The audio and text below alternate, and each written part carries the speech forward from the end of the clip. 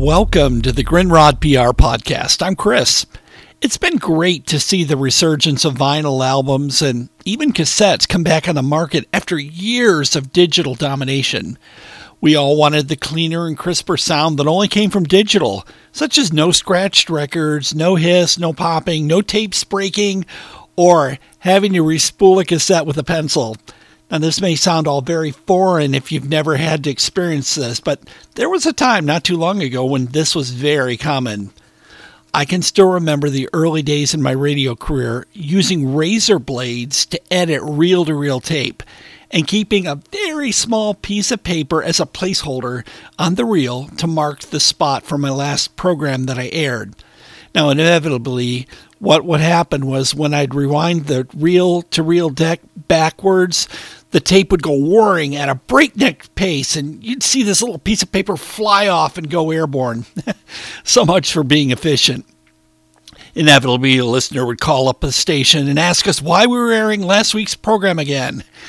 These days, we use digital audio workstation programs like Audacity or Adobe Audition to edit radio audio, the broadcast equivalent of Pro Tools for musicians.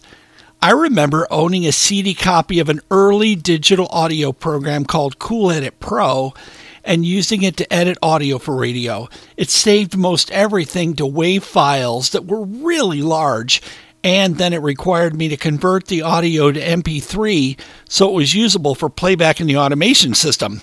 That was incredibly time-consuming. Back when I did production work for Transworld Radio in 1999, I had the opportunity to live on the island of Bonaire, and we used reel-to-reels for playback into the automation system for airing.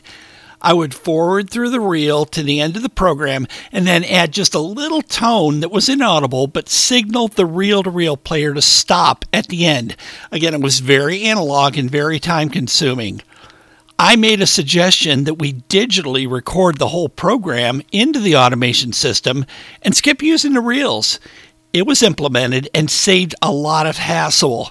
Now, I still remember this one time seeing a reel-to-reel tape actually fall off the machine when the program was still airing and the spool of tape was bouncing around on the floor. It was surreal, to say the least. I also saw a tape program that was airing completely stop and turn off because a sound effect on the audio drama tricked the automation into thinking that the program was actually over. I do not miss those days. We used to have all of our commercials on analog tapes called carts that looked like an 8-track tape. Again, it was another old school reference here. The audio would be recorded directly onto the cart, which ranged anywhere from 30 seconds in length to up to 5 to 10 minutes, depending on whether you were adding a commercial or a public service announcement or a song. I also remember very well an event in 1990 when I was living in Bryan, Ohio. It was called the Sesquicentennial, celebrating 150 years of the city.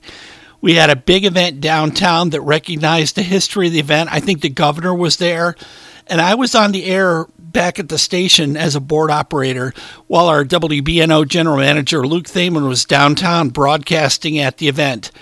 Okay, so we were sold out on commercial time, and these carts were stacked up 3 high in multiple piles at the station.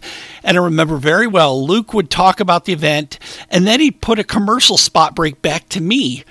The challenge happened when he would ask for specific sponsors to be played with no notice or knowledge to me what he was calling for.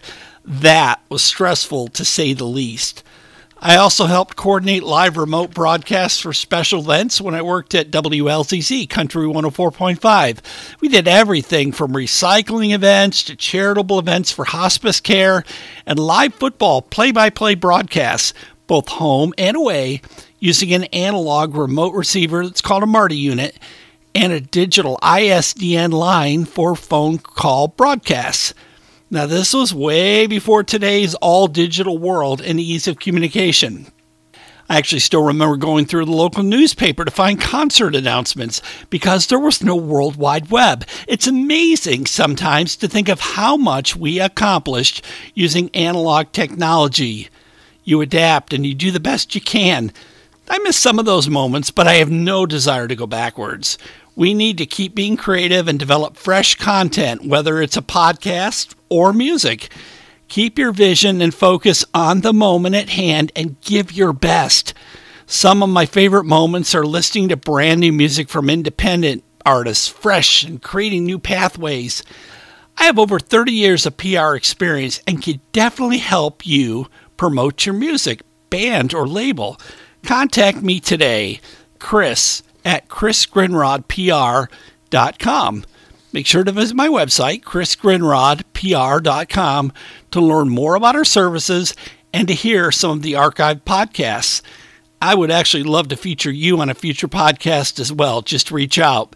I'm proud to say that all the podcasts are available on iHeartRadio, Spotify, Google Podcasts, Apple Podcasts, and pretty much wherever you get your podcasts. Thanks again for joining me for another episode of the Grinrod PR Podcast.